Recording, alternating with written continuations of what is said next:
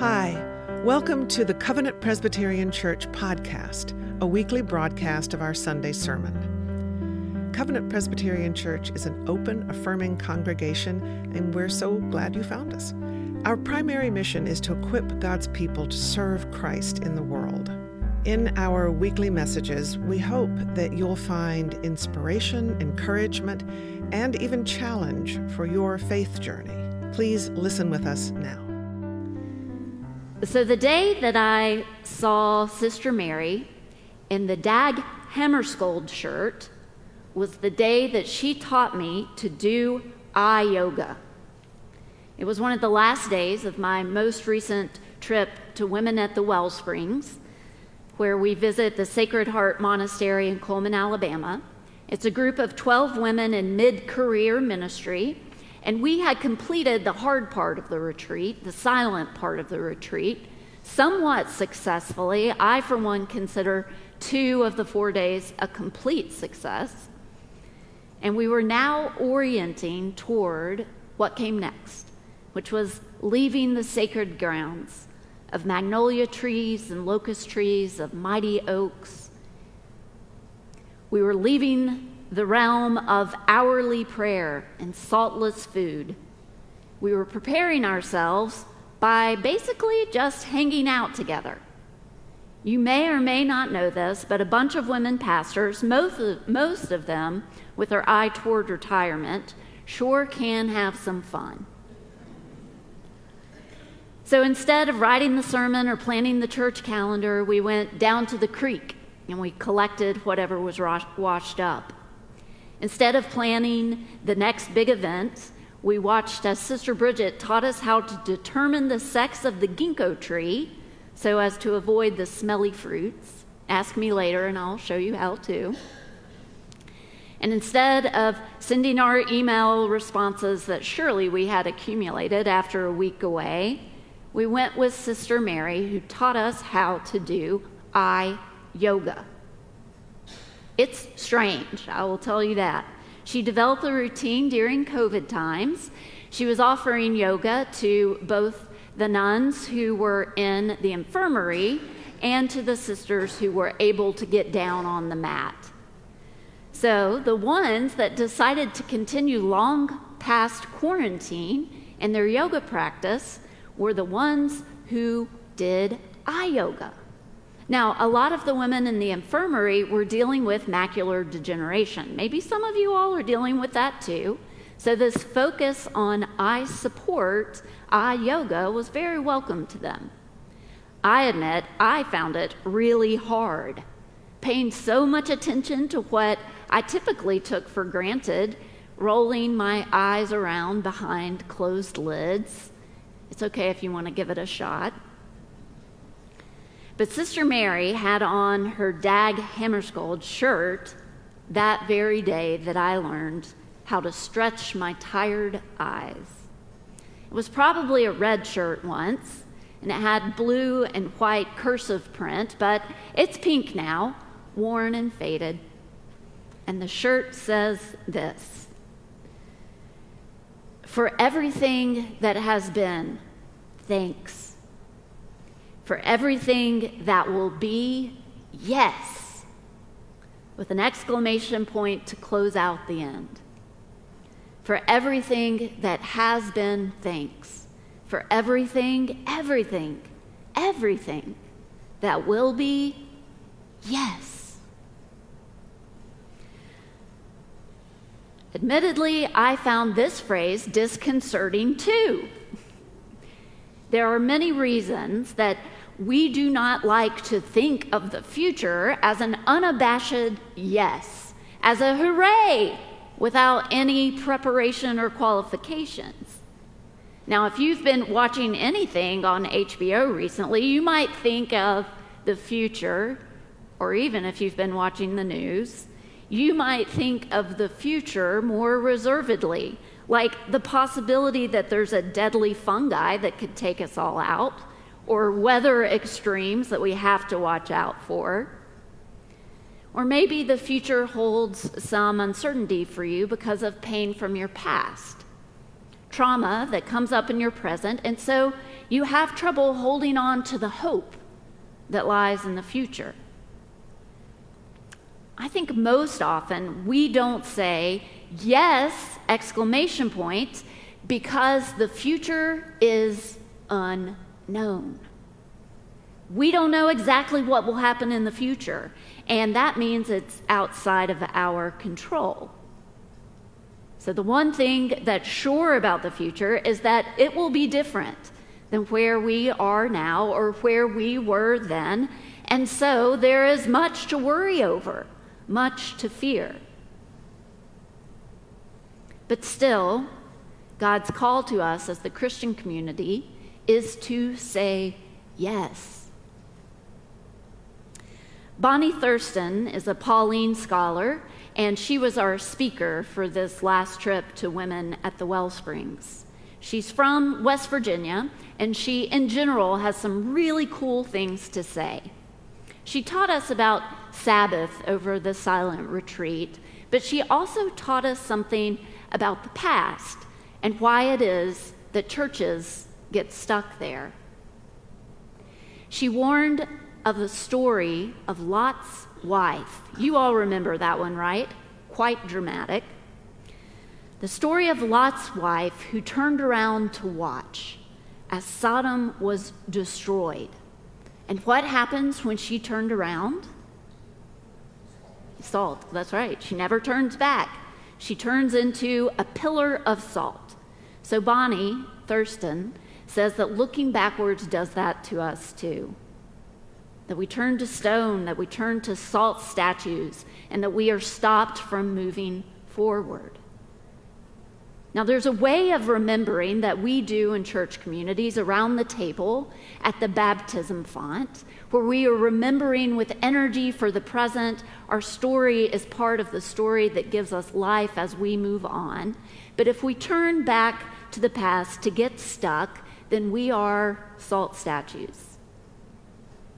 And I believe it is tough for congregations, and even Presbyterian congregations, to leave behind those blessed decades, 60s, 70s, 80s, 90s of church growth, of great growth, of influence in Christian America. Packed seats, cool programs, powerful preachers, meaningful witness and service. There was power and influence from our very pews. So who wouldn't want to turn back and look?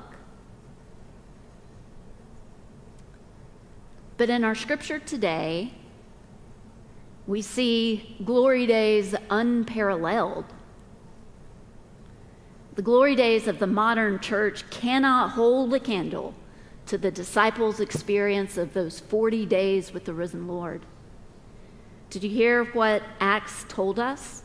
During those 40 days, Jesus gave them convincing proof of his lordship. Jesus spoke and spoke and spoke about the reign of God. They had 40 days of miracles, 40 days of Jesus' stories straight from Jesus' mouth. So when Jesus ascended into the clouds, I can imagine how easy it would have been to look at each other and just say, we'll never get it back. How easy it would have been to look into the clouds where Jesus has gone and to despair. Can't you hear it now? Where could they go from here? Nothing they could do would even compare. It would make so much sense to just stop and grieve the loss of their treasured, charismatic, God's own style, God's own son style leader who's gone now. They must have felt that nothing could ever be the same. They must have felt the salt form in their bones, the desire to keep looking away from each other, the desire to not move on. But does Jesus speak a word or not? Jesus is prepared for this possibility.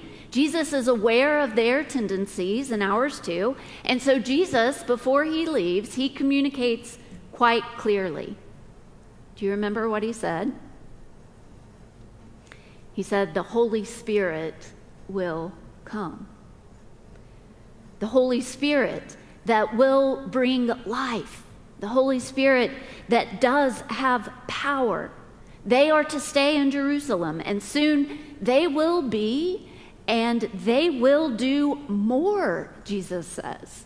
More than even he could do. Amazing. Amazing. And after he ascends, he sends the angels to stop the disciples short. Don't stand around gazing into the clouds. Get to it. Preaching, teaching, healing, and the power of the Holy Spirit, move on. The whole point of the Acts of the Apostles, which we've been covering in this sermon series, the whole point is the spread of the good news to the Gentile world.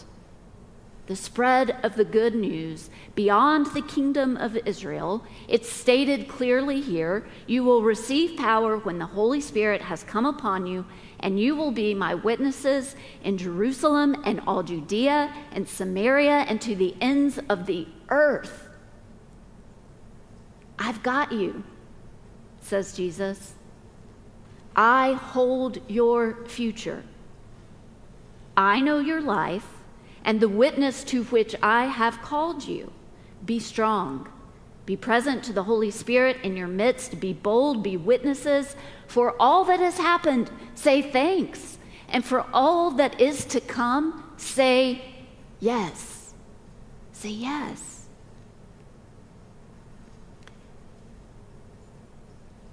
You all may already have known that quote. Dag Hammarskjöld was the second Secretary General of the United Nations. Maybe some of you remember him from 1953 until his death in 1961. He worked primarily in the Middle East, but he was also really important in decolonization of Africa and in particular the Congo. And he died in a mysterious plane crash at the age of 52, quite young. During his time in office, he really invented some of what we would consider the hallmarks of the UN today. The concept of peacekeeping, where troops are deployed to watch a ceasefire and to implement the peace agreements. The UN political presence in conflict areas so that they try to stop a conflict from re-erupting. He's credited with shuttle diplomacy. And he was also known for this, for consistently and courageously taking ethical positions on momentous issues. He's known to have said, it is very easy to bow to the wish of a big power, but it is another matter to resist. John F. Kennedy himself said, I realize now that in comparison to him, I am a small man. He was the greatest statesman of our century. And biographer Andrew Gilmore said he can lay claim to being the preeminent exponent of a truly ethical approach to world affairs. Ban Ki-moon, also a UN Secretary General, said that this is why he was important. Hammarskjöld's constant self-reflection led to a selflessness, and the resulting dedication to the goals of the UN created the foundations for much of what is still good about the UN today. I knew Sister Mary was wearing the shirt of an important man, a good man, a faithful man. He was a Swedish Lutheran, and he spent a lot of his time, the biography says 2 hours a day, which I'm sure he was very busy. But he spent time and studying the mystic traditions of various faiths. He was a Christian, and he never left those principles and ideals behind. Posthumously, there was a book of devotionals that was published and poems. It's called Markings. And there's one poem, a benediction, in your insert printed today. In that book, if you pick it up, you'll see influences of Thomas Merton, Martin Buber, Dietrich Bonhoeffer. And this benediction, give it a look. It describes how he faced forward in the presence of huge opposition, incredible suffering. It shows us how he set himself to move on. And it reads like this: Before thee, Father, in righteousness and humility, with thee, brother, in faith and courage, in the Spirit, in stillness thine, for thy will is my destiny, dedicated, for my destiny is to be used and used up according to thy will.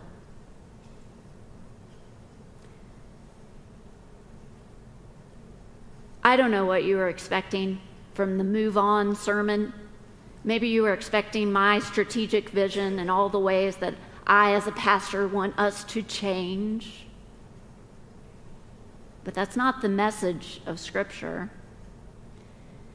The message of Scripture is this: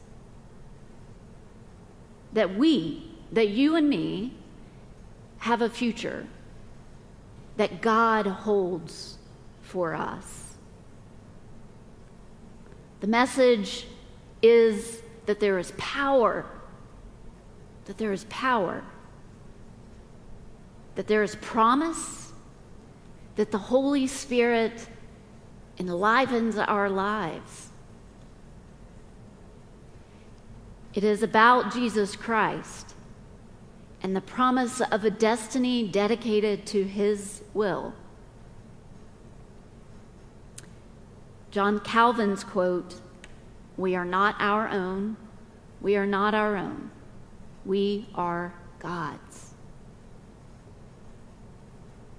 The sermon is also about yoga. I'm closing with a yoga story as well as opening with one. I think you've heard me talk about this before, some of you, that there is a hot yoga studio right at the bottom of our apartments, so sometimes I run down there and participate in the class. One of the instructors likes to end her classes with spiritual perspectives on life. So you're in Shavasana, you're really sweaty, and she's giving you encouragement, and she likes to, most usually, talk about seizing the day. Today, she says, is the first page of the story of your life. It's the day that you pick up the book and you begin to write your story. And maybe it's because I'm lying there exhausted. Maybe it's because I like to consider myself steeped in the Lord. But whenever she says, today is the first day and you get to write the story of your life, I think how glad I am that my story, that our story, has already been written. In the gospel good news of Jesus Christ, in the incarnation of God into the human form, in the hope of the resurrection, the life that is to come. The story of the Christian church to which we are called is gospel. It is good news. It is a story that has already been written. It is a story that has already been told. It does have trials and it does have suffering. But it is a story that has hope. It is a story that hopes for the life that is to come, that believes in the power of the Holy Spirit, that encourages us, yes, even us, to say yes. God created in love. Jesus came and loved. The Holy Spirit comes and loves us still. It's true for me. It's true for you. It's true for Covenant Presbyterian Church. And so we say, for everything that has been, thanks. For everything that will be, yes. Amen. Thanks for listening to the Covenant Presbyterian Church podcast. I invite you to visit our website, covpresatl.org. That's covpresatl.org. There you'll find current worship information, links to our live Sunday morning streaming service, and our full archive of recorded services. You'll also find out more about us and how to get in touch. I wish you well in these strange times. God is with us. Grace and peace to you.